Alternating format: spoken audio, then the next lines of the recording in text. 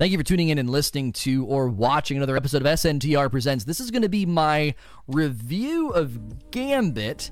I'm going to be playing a Nightfall while I do this, going for the high score, then going to be just grinding for the kinetic grenade launcher. If you're listening to this on iTunes, Google Play, Spotify, or watching on YouTube, you can always tune in live, twitch.tv/SayNoToRage, or follow me on Twitter at SayNoToRage. Thank you, Fatal Symphony, for the 500 bits and reminding me that I need to turn alerts off just for this shorter segment here. I'll turn alerts back on for Q&A. So I'm going to break this segment into three parts. I'm going to talk overall. We're going to talk overall about what I feel about Gambit. Next, we're going to say, is Sleeper really the issue? Is Sleeper really the issue? And then lastly, I'm going to give some other thoughts and just some considerations about the game mode in general. So let's just start with my feelings overall about Gambit. I think at a ground level, this is a fantastic concept. And on paper, if you really just look at what they've built, the potential for Gambit is absolutely massive. It's absolutely massive. I think once you get beyond that, though, there are a lot of things that are obviously not functioning kind of where you'd want them to function, and we'd like to see some changes, which is going to be probably the bulk of this talk. But I think on paper, any PvP, PvE combined game mode, I think, has a whole lot of potential to be a really, really good long-standing staple and piece of Destiny. I do still think at a core, fundamental level, it's the evolution of Destiny to combine PvE and PvP. It just presently isn't really working the way that we would kind of want to see it working. I think the fun factor can definitely be there initially. Before the meta settled in, I think the fun factor was there, and I think that can be recaptured. I don't think the fun factor is there for long term. I think a lot of people go in, get their milestones done, and then kind of bounce. Stack teams that take advantage of a lot of some of the things I'm going to talk about later in this talk are making it a very unfun experience for like a long-term grind. We went on a bit of a win streak today, and even still, there are things that I think make the game mode very, very frustrating. But I believe the fun factor can be recaptured again. I think the potential for this game mode is very, very high. Now, the maps and the enemy variety could be looked at. I think it is good to see a lot of different variety in the maps. I like how different the maps feel. I think there's a lot there that gives each map a little bit of a different feel. I do think the map where you can die by falling into the acid potentially needs looked at. There's some things that happen on that map that can be, I think, a little unnecessarily frustrating. There's also just the feel of some of the enemies. I like that all the enemies are included, but I do think wizards and some other of the higher value enemies can be, I think, a little bit too painful in comparison to, say, like when you're against the Vex. Like the Vex feel, generally pretty easy versus pretty much all others. So that's kind of my overall flyover. The maps and the enemies, the overall feel of the game isn't where we'd want it to be, but I think potential is massively high. There's so much they could do with this game mode, and I also think the concept is good and needs to be continued to be iterated upon, and I'd like to see some of the things implemented. Now, one of the main culprits, obviously, is Sleeper. That's where a lot of people set their targets and their sights. They think Sleeper is to blame, so this next section is Sleeper really the problem? It's my contention that the Sleeper very efficiently exposes deficiency in the game mode's design. Melting Point as well. I think like Melting Point and Sleeper kind of in conjunction with each other expose some fundamental flaws in the game mode's design. I don't necessarily think that the Sleeper itself is the cause of our woes. I think a lot of the frustrations that Sleeper get at is something that could be tweaked within the game's design itself and not necessarily needing to, completely nerf or weaken Sleeper. I know ammo is their target, and we definitely went against a team today where a guy invaded and he used I think 4 or 5 sleeper shots to kill us, and we hadn't done any damage to our Primeval yet, and then we beat them, and they arguably should have won. They had done a ton of damage to their Primeval, and his 5 or so sleeper shots, I probably would have turned the tide and they would have won if he would have saved them. So that's just a little teeny piece of anecdotal evidence that lessening the ammo of the sleeper probably will make a difference, and honestly potentially lessen the efficacy of that gun, just because in this example he kind of blew all of his sleeper ammo. But I do think invading needs a handful of tweaks to minimize the sleeper, and even some of the weapons like the Queenbreaker's bow. We might actually get extinguished here. I got bumped twice by those things. We need to be very careful here. This could go very, very poorly. Wow, that was really unfortunate. I think there's just some general tweaks that need to happen to invading in general, to make things like Queenbreaker's bow and sleeper less of an annoyance. Number one, I think having such easily and predetermined and pre-seen spawn points for the invader, I think needs looked at. I think that's kind of silly, and needs some tweaking. I definitely think that you could have more randomization to the spawning that would lead to, I think, a better result.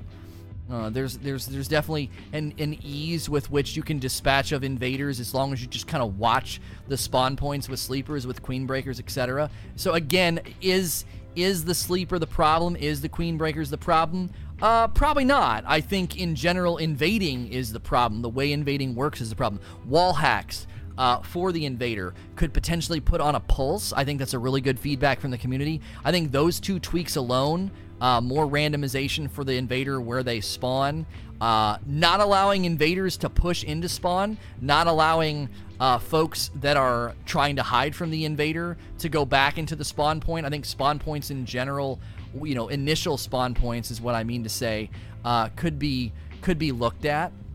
It's pretty easy just to run back and hide, but I also think it's easy to kind of farm the spawn point, which is, unfortunate. You don't want people doing that. You don't want people just, pushing back in with a super and just kind of tearing everything up. Those are 2 things I think that could make invading function a whole lot better. Also, boss health I don't necessarily think needs to be buffed, but I think that the way the boss is defeated could potentially be changed. Again, this is where Sleeper becomes an annoyance. Sleeper and Thousand Voices and other really strong power weapons combined with Melting Point turns the boss into sort of a non-factor. And again, this is where I'm putting the blame. I'm shifting blame off of Sleeper and really powerful weapons and saying, this is a problem with the fundamental game's design. The way that the Slayer buff works is another thing that I've talked about. Calling your Primeval later than the opposing team and getting this huge benefit from that is, I think, really lame. They use a lot of resources, supers, and ammo to kill their envoys and to earn that Slayer buff, and then that Slayer buff is shared in order to help the enemy team rubber band so they don't get too far behind. I think that is incredibly stupid, and I think that leads to, again, frustration. One of the things I've suggested is the boss's health bar. Each section should trigger a mechanic, and whenever you trigger that mechanic, you have to then go complete that because the boss gets shielded. But once you defeat one of the health bars, it locks in that health. So if you take one health bar out and the boss gets down to 75%, 66%. Once you do that, that health is locked in. So any death healing the Primeval can't heal him past 66%. I think that's a really, really, really good change they could make. Again, I think the boss fight being slightly extended would be a good thing. Some of the times when you have like a really, really good back and forth with an enemy team and the fight takes a little bit longer, I think that tends to be far more enjoyable than what presently seems to happen, which is each team just sort of waits on the buff and then melts the other team. Also, a team coming from behind has huge, huge advantages because they basically only have to, if they wait to summon theirs, they get this humongous advantage of sending blockers while your Primeval is out, and then they get the buff catch-up mechanic, which again is really, really stupid. And this, I think, just leads to people being rewarded. People are being rewarded for playing Gambit poorly. You play poorly, you summon late, and you get I just got the Merciless Catalyst. That's pretty dope. And you get all these benefits. This is going to make the talk go a little bit longer than I'd like it to go, but these are things I think that need tweaked. Rubber banding based off of the Slayer buff being shared. Rubber banding because supers can carry over into the next round. Some teams actually throw the first round. They throw the first round, get their supers in the next round, and then try to steamroll with invasions and quick kills because they're using their supers to get kills very, very quickly.